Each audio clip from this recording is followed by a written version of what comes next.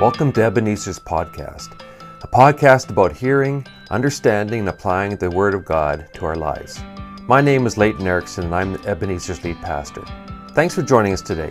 Please check out our website at ebenezerbaptist.ca to connect with us and learn more about our ministries. I hope you enjoy the message.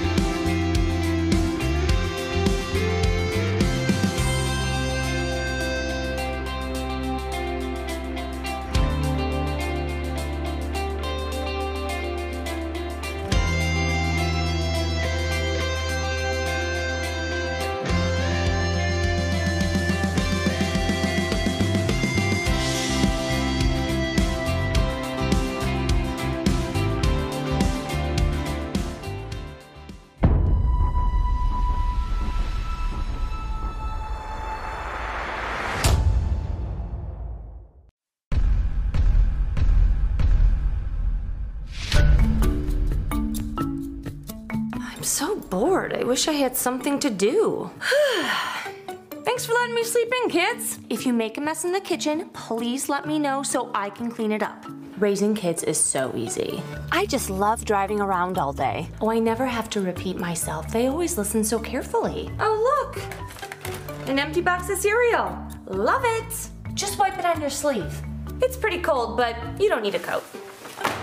Oh, you don't have to push in your chair. Don't make your bed. You're just gonna sleep in it again later. I think I'll skip the coffee today. You know, these throw pillows look way better on the floor. I'm really not that busy. Well, you haven't showered in 3 days, but I think you smell great. We do have food at home, but let's just go out to eat. Just brush your teeth whenever you feel like it. Here, take my phone charger and go put it in your room. Oh, just leave your dirty dishes on the counter. In Jesus' name we pray, amen. All right, let's all pull out our phones. Youth sports are so cheap. Braces are so cheap. School fees are so cheap. Hey, can you come crawl in bed with me around 2 a.m.? Thanks. Okay, I just spent 2 hours making dinner, but if you don't like it, that's fine. Just let me know and I'll make you something else. Don't even bother looking for that. I'm sure it's lost and gone forever. Can somebody please throw something at my head? I mean, I can keep track of every single one of your things. I get a ton of sleep. I get a ton of gratitude from my children. I get a ton of unsolicited help with the housework. Oh, you don't have to hurry up. We're gonna be right on time. Can someone please throw something at the TV? Thanks for doing the laundry, everyone. I'm sorry, I can't hear you. Can you use your outside voice? Fight, fight, fight! The floor of this vehicle is so clean, I can't believe it. Oh, good. Another trip to the grocery store today. Let's go.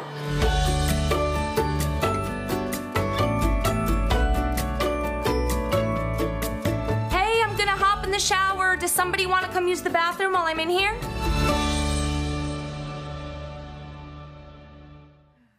Yes, indeed. We do love you, moms, just the way God made you. If you're a mom, let me remind you that your value is not based on how perfect or imperfect you are, but because God says you are of great worth and value to Him. Good morning to everyone who has tuned in here today. Thank you for inviting us into your homes. We've been praying that this morning will be an encouragement to you and will speak to you in whatever place you find yourself in today.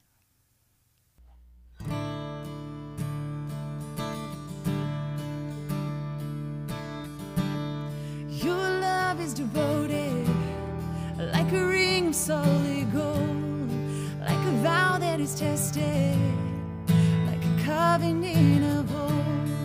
Your love is enduring through the winter rain, beyond the horizon, with mercy for today.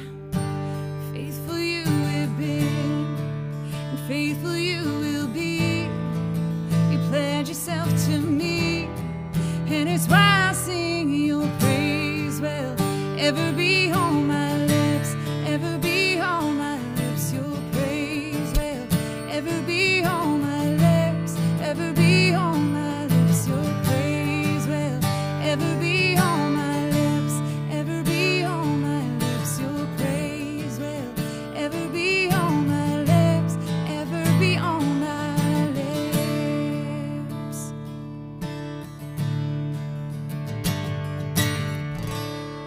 You father the orphan, your kindness makes us whole. You shoulder our weakness, your strength becomes our own. You're making me like you, clothing me in white, bringing beauty from ashes.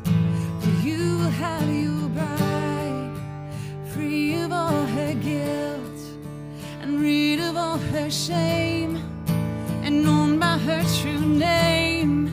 And it's why I sing your praise will ever be on my lips, ever be on my lips. Your praise will ever be on my lips, ever be on my lips. Your praise will ever be on my lips, ever be on my lips. Your praise will ever be on my lips, ever be on my lips.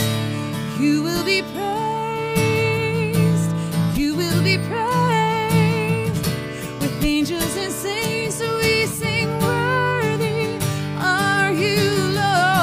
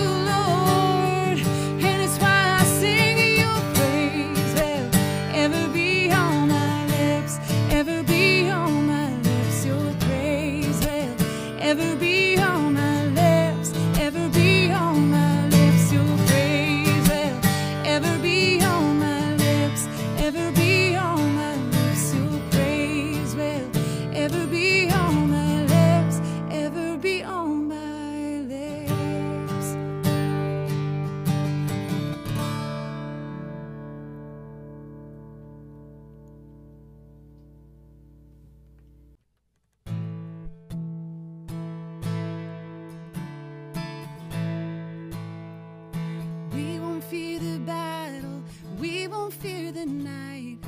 We will walk the valley with you by our side. You will go before us, you will lead the way. We have found a refuge that only you can save. Sing for joy now, our God is for us. The Father's love is a strong and mighty fortress. Raise your voice now, no love is greater. Who can stand against me? Our God is for us.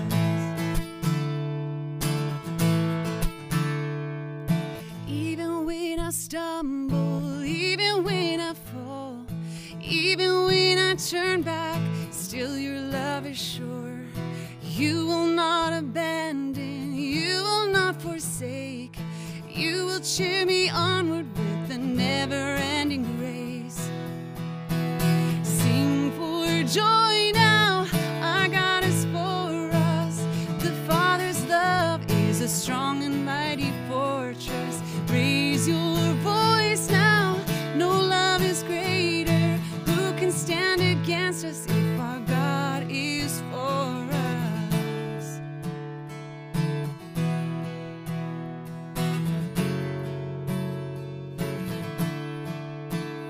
Neither height nor depth can separate us. Hell or death will not defeat us. He who gave his Son to free us holds me in his love. Neither height nor depth can separate us. Hell and death will not defeat us. He who gave his Son to free us holds me in his love.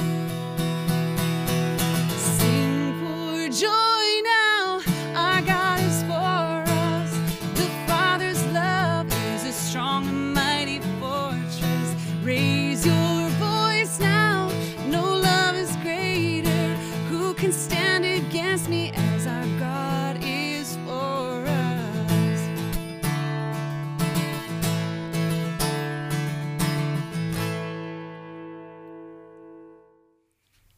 So I'd like to invite you to join me in a word of prayer this morning. Dear God, we acknowledge you as our creator and the sustainer of your universe and of us. Father, we want to bow our knees before you today and just acknowledge that you are king, not just over all of creation, but that we have bowed our knees and submitted to you as king of our lives as well. We thank you today for the incredible design of the family in which you intended for us to experience love and relationship together. And today we want to thank you in particular for mothers who play such a significant role in the family as well.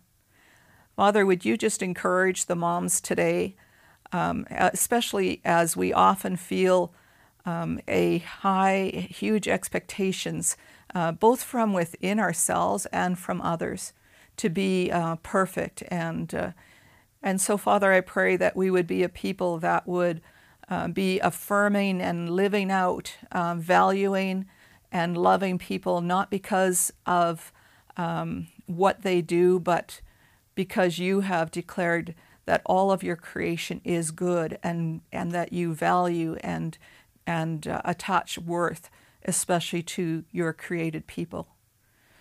So, Father, I pray that you would be with us this morning as we continue in our series on knowing what it is to be a chosen people of God.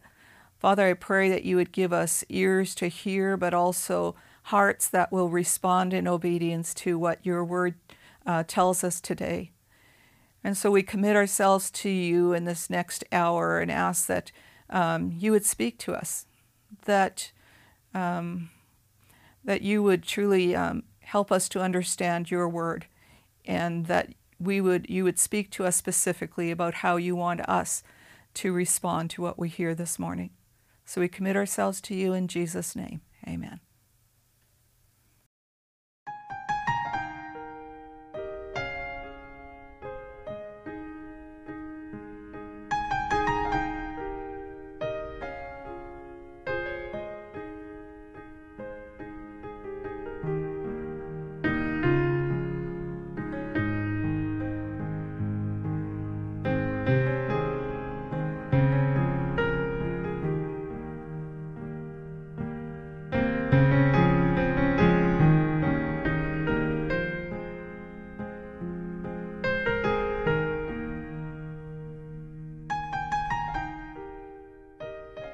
Dear God, thank you for my mom. She teaches me about you. She works so hard to take care of me. Help me to be more thoughtful of her. To notice when she's tired. And be kind and helpful to her. Help me to cheer her up with hugs and humor when she is down. To spend time with her. To give to her and to thank her each day. Help me do nice things for her. She is a good mom! Please look after her and bless her. Help me at work. Help her rest. And please give her health and happiness every day. Amen.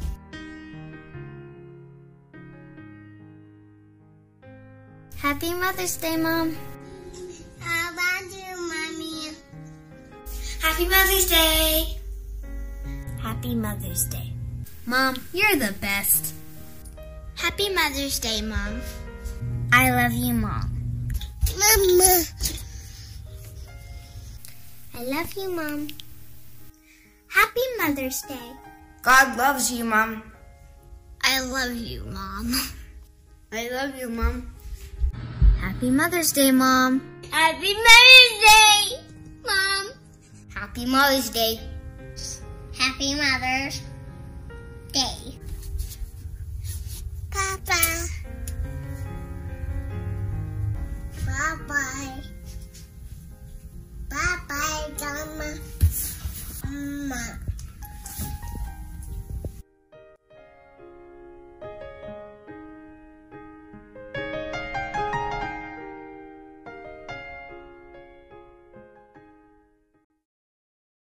Well, good morning, and thank you for making us a part of your Sunday worship time. My name is Cal, and it's my privilege to guide us through God's Word this morning. Well, sort of. Seriously, though, it's always a joy for me to walk us through Scripture, to discover the truth of God's Word, and to draw out the important ways it needs to transform and affect our lives. Now, I made that little joke because our passage this morning is not an easy one. We're continuing in our series in 1 Peter, a series we've titled Chosen. And this morning we find ourselves in 1 Peter chapter 3, verses 1 to 7. It's one of those passages that at first is not easy to understand, nor is it easy to interpret. It's one of those passages where there are significant contextual issues that we need to work through. And it's one of those passages that addresses a topic that wasn't easy for the listeners to hear when it was written, and it seems to be an even more heated and even divisive issue today. So, I bet you can't wait to hear what it is we're going to talk about today, right? Well, with that kind of introduction, we need to jump right into it. Now remember that Peter begins the first chapter and a half or so of his letter with a more theological and more theoretical section.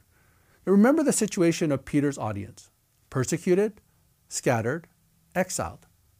But Peter gives them three foundational elements of what it means to be chosen by God. To be chosen by God means believers, or Christ followers, have hope in the midst of persecution and in the midst of suffering. To be chosen by God means believers, Christ followers, are called to holiness, living differently and apart from the rest of the world. And to be chosen by God means believers, Christ followers, have been given a new identity. We are being built into a spiritual house where God Himself will dwell, with Jesus Himself as the chief cornerstone. Peter describes us, among other things, as a chosen people, a royal priesthood, a holy nation, and God's special possession. Now here, as Peter moves from the theological and theoretical to the practical and applicable, he begins this section with these words found in 1 Peter chapter 2, verses 11 to 12.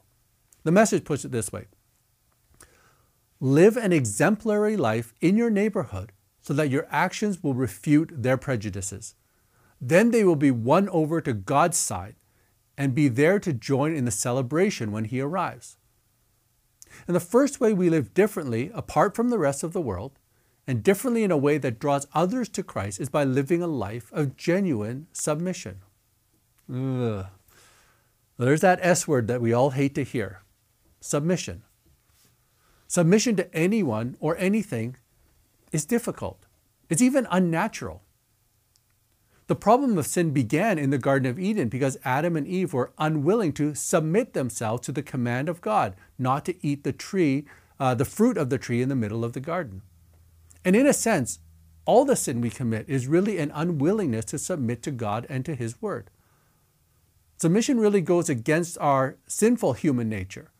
So a community that lives in proper biblical submission would have been just as counter to the culture in Peter's time as it would be today. As mentioned by Pastor Layton last week, the word submission comes from the two Greek words hypo and tasso, which means to order oneself under or according to a given relationship. You see, we all live and exist in some sort of relationship with others and the institutions around us. God's call to His chosen people is to order oneself according to those relationships. We are called to submit to someone or something. The challenge comes when we don't agree with those we are called to submit to, or we're mistreated or worse by those who are in authority over us. Now, this was a challenge of the persecuted, scattered, and exiled believers in Peter's time. But Peter teaches these believers that they are still called, as those chosen by God, to live in proper submission. Why? Well, first, because the world is watching. And second, because God wants our actions to glorify Him. Now, the two areas we looked at last week were the submission of each of us to the governing authorities, very timely given the situation that we are living in today, and submission of slaves to masters, a common situation in Peter's time, even if those masters mistreated or abused their slaves and their power.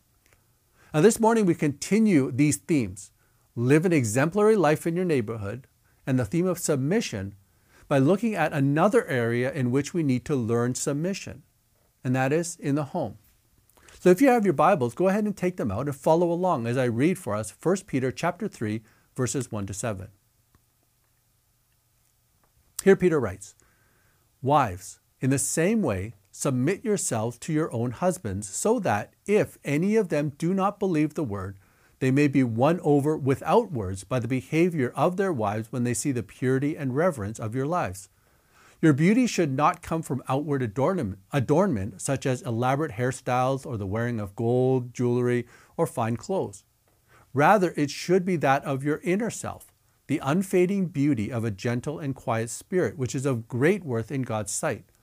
For this is the way the holy women of the past who put their hope in God used to adorn themselves. They submitted themselves to their own husbands, like Sarah, who obeyed Abraham and called him her Lord. You are her daughters if you do what is right and do not give way to fear. Husbands, in the same way, be considerate as you live with your wives and treat them with respect as the weaker partner and as heirs with you in the gracious gift of life, so that nothing will hinder your prayers." So, right away you can see the challenge of this passage. Right from the opening words, I'm sure that there are some of you who are cringing or worse in anticipation of what I'm going to say or what you think I'm going to say. Fair enough, I get it. But let's remember that this is still the Word of God, and it needs to be foundational and authoritative in our lives. Now, one of the major challenges of this passage is that the words, "Wives, in the same way submit yourselves to your own husbands," has been used to justify all kinds of atrocities and abuses against women in general and wives in particular. These words have been used to perpetuate the idea that women and wives are less than or lower than men or husbands.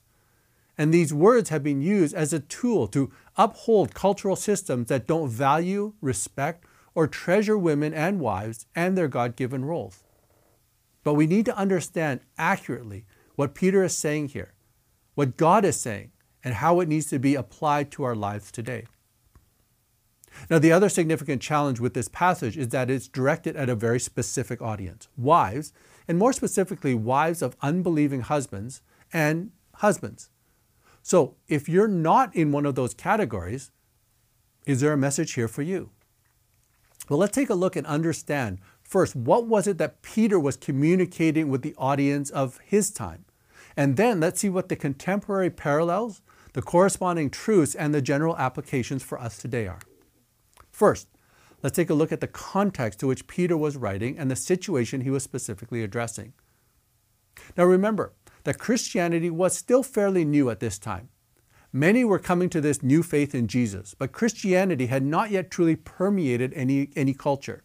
Therefore, it was not uncommon for, in a married couple situation, for only one spouse to have made that decision to follow Jesus, but for the other spouse to continue in their original ways.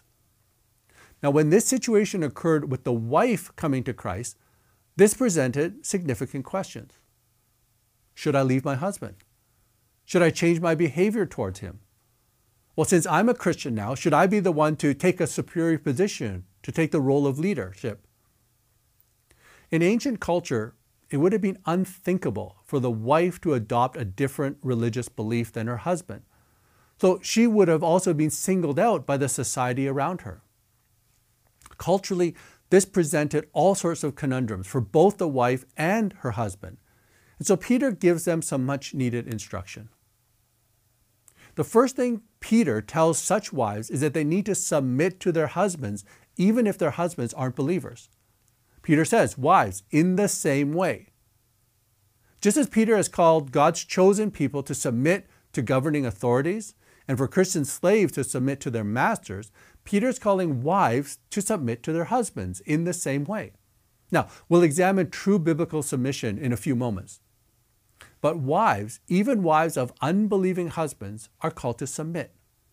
And for Christian wives with unbelieving husbands, the gentleness, the respect, and the considerate submission of the wife can win over the heart of the husband to the Lord.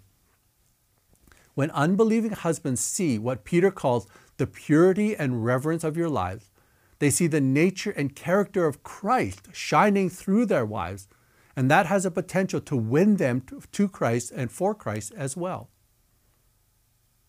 Second, Peter reminds Christian wives to focus on the true beauty that comes from inner character and not outward adornment. Now, Peter isn't saying that a wife shouldn't present herself well, but the outward appearance shouldn't be the focus or the obsession of the godly wife. Inner character should be the focus. Your standard of beauty should be the same as God's, a gentle and a quiet spirit. Peter closes his words to wives with the example of Sarah, a woman who submitted herself to her husband Abraham even when it was difficult and even when he was wrong. A wife who honored her husband by calling him Lord. Sarah's story was one that would have been familiar to Peter's audience, and it is her example that Peter calls these wives to emulate. Now, these principles, while speaking specifically to wives of unbelieving husbands, can actually be applied in Peter's context to all wives. And there are principles which we will talk about again in a few minutes that should be applied to all women. Verse 1 says, wives, in the same way, submit yourselves to your husbands so that if any of them do not believe, they will see their honor, their respect, their gentleness, and their inner beauty and be won over to the Lord as well. Notice also that Peter addresses wives and husbands, not women and men. Women are not called to submit themselves to all men. There are certain forms in which women are to submit to men, and the marriage relationship is one of those. Now, in the next section, Peter addresses the husbands, believing husbands, Christ followers, and he exhorts them to be considerate with their wives and to treat them with respect. Once again, Peter starts this section with in the same way, meaning that these thoughts track along the same theme as what he has been saying in this larger section of submission. But he doesn't tell husbands to submit to their wives. The translation of the New International Version doesn't really do this set of instructions justice. The New King James says this, husbands, likewise, in the same way, dwell with them, your wives, with understanding, giving honor to the wife as to the weaker vessel, and as being heirs together of the grace of life, that your prayers may not be hindered. Now, three key words, which I'll delve into a little bit later. Dwell, understand, and honor. These are the key instructions of husbands to wives, Christian husbands to wives. Why? because the woman is a so-called weaker vessel. Now, again, before we cringe at that, what Peter is saying is that in general, women are not physically as strong as men. It's a reference to their physical strength. And again, this is a generalization, that women are not physically as strong as men. Peter continues to say that husbands are to live in this way toward their wives because they are heirs together of the grace of life, meaning that Jesus has given his life for them as well, and that his wife is more than just his wife. She is his sister in Christ. She also holds a special place in the heart of Jesus. And Peter concludes this why section with this, so that his prayers will not be hindered. There's a correlation between how a husband treats and leads his wife and his spiritual condition. Not treating one's wife considerately, honorably, and respectfully has a spiritual impact and even has spiritual consequences. So that's what Peter is saying to wives of unbelieving husbands and believing husbands in his context. Now, I can already imagine that some of you are likely rolling your eyes, suggesting that Peter's directives are a cultural thing and they don't apply to us today. Often women and wives will express this sentiment, I will never let a man tell me what to do. What do Peter's words inspired and guided by the Holy Spirit, what does God's word here mean in our context? And what are the eternal truths that we need to draw from this passage, and how must we apply those truths today? Well, first, just as there is an order of authority and submission between citizens and governing authorities, between slaves and masters or workers and bosses, there is an order of authority and a need for submission in the family. In general, we accept these principles when it comes to our government, to our bosses or our managers, to police, to other civic authorities, to church leaders, and ultimately to God. Yet often we find it difficult to accept this principle when it comes to the home. And in the home, wives are called to submit to their husbands. I know many don't like these words, but I'm not sure how you can deny what God's word says about this. Colossians 3 verse 18, wives, submit to your own husbands as is fitting in the Lord.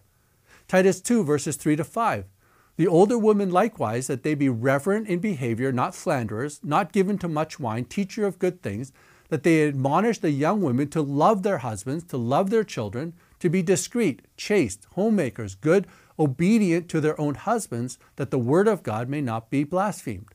Ephesians 5, 22 to 24, wives, submit to your own husbands as to the Lord. For the husband is the head of the wife, as also Christ is the head of the church, and he is the Savior of the body. Therefore, just as the church is subject to Christ, so let the wives be to their own husbands in everything.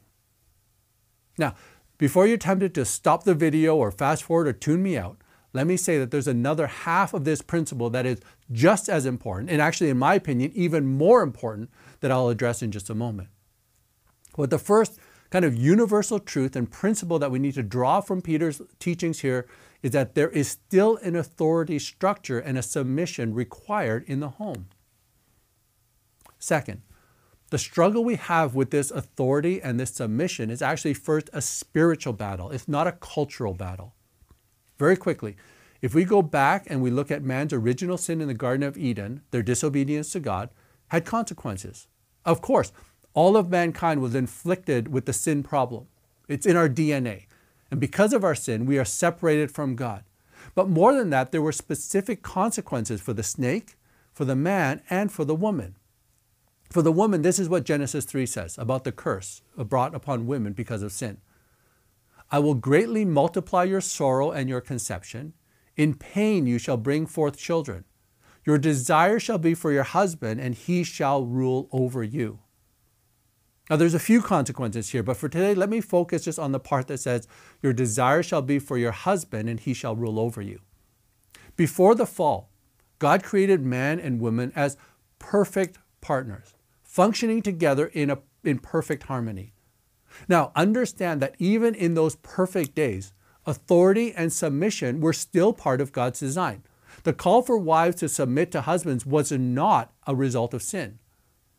The consequence of Eve's sin was that women, or wives, would now long to rule over their husbands, that they would long to be the dominant and controlling one, and in doing so, upset the structure and the order designed by God. Now pair that with the consequence of pain and childbirth, and we see that the curse on women was a relational curse. The curse on man is this: cursed is the ground for your sake. In toil you shall eat of it all the days of your life. Both thorns and thistles it shall bring forth for you, and you shall eat the herb of the field. In the sweat of your face you shall eat bread until you return to the ground, for out of it you were taken, from dust you are, and to dust you shall return. Other than the curse of physical death, the curse to the man was not relational in focus, rather it was accomplishment in focus. Man would seek to exercise control and power in ways not designed by God. And in doing so, he would also upset the structure and order designed by God. That's the second principle then. This is a spiritual battle, not just a cultural one.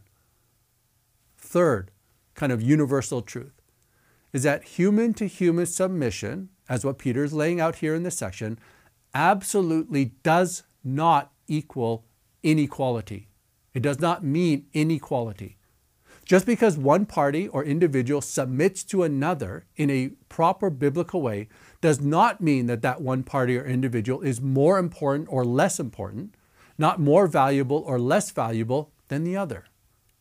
You see, too often society has improperly and actually perversely conflated these two concepts. That because you are called to submit to me, say, I am therefore more important or more valuable than you are, or vice versa. The ultimate example of this is found in Jesus the Son, who wholeheartedly submitted himself to the will of God the Father. Remember what he said in the Garden of Gethsemane? Not my will, but yours be done. And yet we know Jesus was in every way equal to the Father. Now, this is key in understanding the order and authority that God has established in society, in workplaces, and yes, in the home. Power, authority, order, and submission are never about inequality or value. Although it seems to be trendy today, the issue isn't about power imbalance. The issue is about improper order of authority and the abuse of power. Fourth, even though it seems that we focus on the submission of the wives, we must also focus on the accountability of the husbands. This is what Peter means when he addresses the husbands with the words, in the same way, but doesn't tell them that they need to submit to their wives, but it's all part of the design of God's order. And this applies in all areas of submission.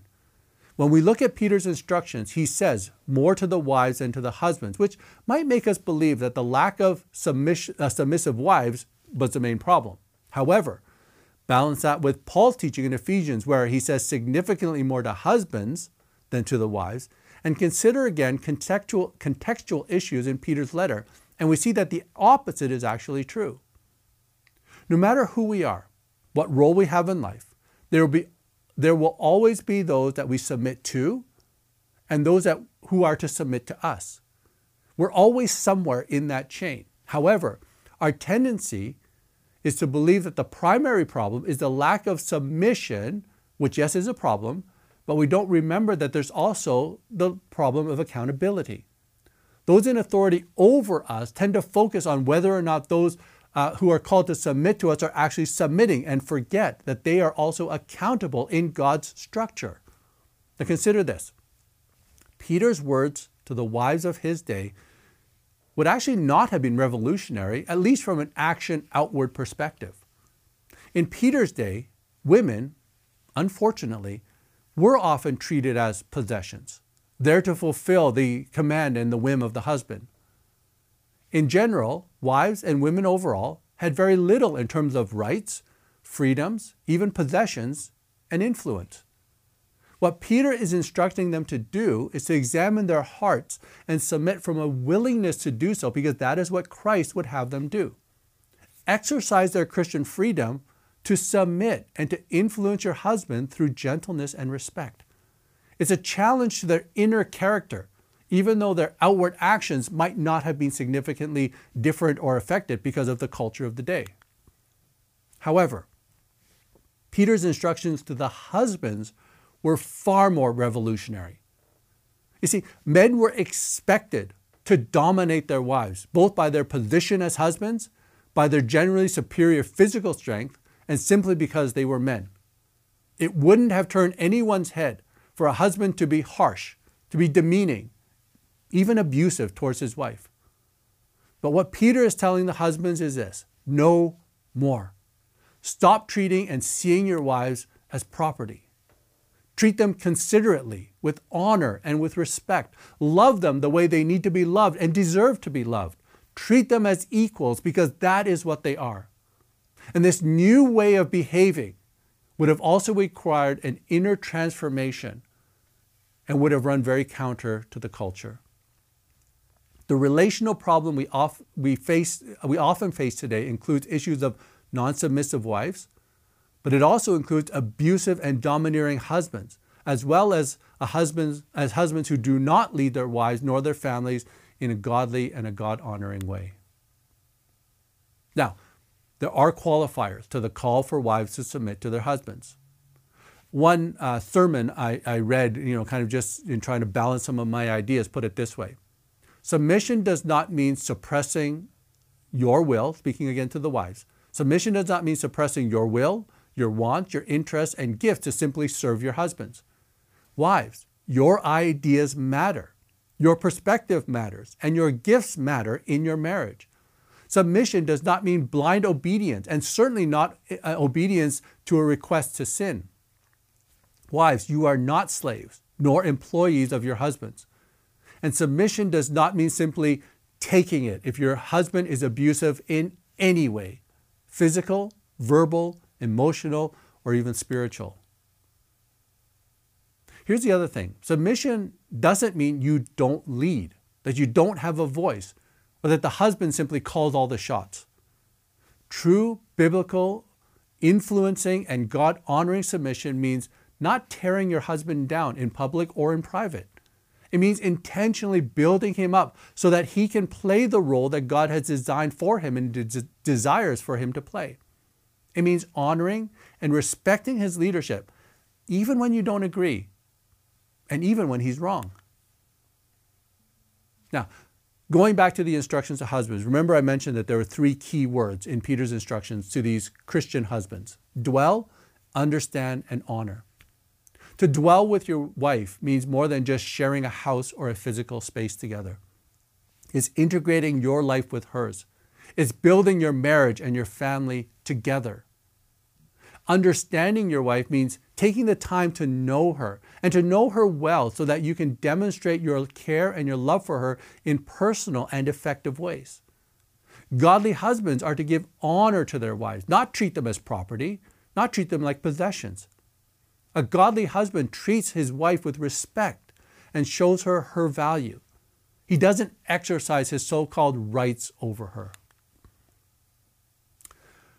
So in general, how do we apply this passage? Well, to wives and to women in general, I would suggest this: cultivate the beauty of inner character. In godly submission, wives cultivate and review the beauty of inner character. Don't fall into the trap of outward appearances. Don't believe the lie that your value comes from your physical appearance. Now again, I'm not saying, nor is Peter saying, that wives and women shouldn't think about their hair or their clothes and so on. But too often we see, especially in today's Western society, this obsession with things on the outside, that our beauty comes from the outside, and it's at the expense of the beauty of inner character. So women, cultivate and review the beauty of your inner character. For husbands, for men in general, I believe the call here is to cultivate the strength of your inner character. In godly leadership, men cultivate and reveal the strength of who's inside, of their inner change and inner transformed character. Don't fall into the trap of believing that strength comes from domination or control. Don't believe the lie that your value comes from what you accomplish or what you achieve. In short, be a man who is worthy of submission. Peter instructs wives to submit to their husbands, but in the same breath, he calls husbands to be worthy of their submission. The two must go hand in hand. What it comes down to is that it's what's inside that really counts. Now let me close this message in a very simple way with this thought. How we submit to the human authority and the human order that God has put in place reflects on our submission to God. And that includes the order that God has established in the home. Let's take on the mindset of Jesus, who, being in very nature God, did not consider equality with God something to be used to his own advantage. Rather, he made himself nothing by taking the very nature of a servant, being made in human likeness. And being found in appearance as a man, he humbled himself by becoming obedient to death, even death on a cross. Therefore, God exalted him to the highest place and gave him the name that is above every name, that at the name of Jesus, every knee should bow in heaven and on earth and under the earth, and every tongue acknowledge that Jesus Christ is Lord, to the glory of God the Father. Let's pray. Father, we know that passages like these are difficult passages to understand, to interpret, and to apply. And we know that the whole issue of submission just goes so counter to who we are in our sinful nature. But Father, you call us as Christ followers, as those chosen by you to live lives of true, biblical, humble submission. And Father, even in the home, I pray that we would recognize that you have established an order in the home, and we are to submit to that.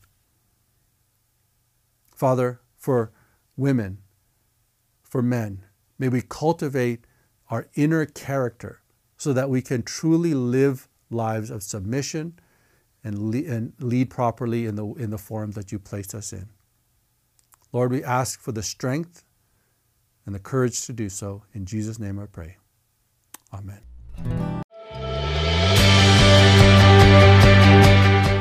Well, thank you for listening. Don't forget to check out our church website at ebenezerbaptist.ca. If you enjoyed the podcast, you can let us know by clicking like and by subscribing to our podcast channel. God bless you, and thanks for listening.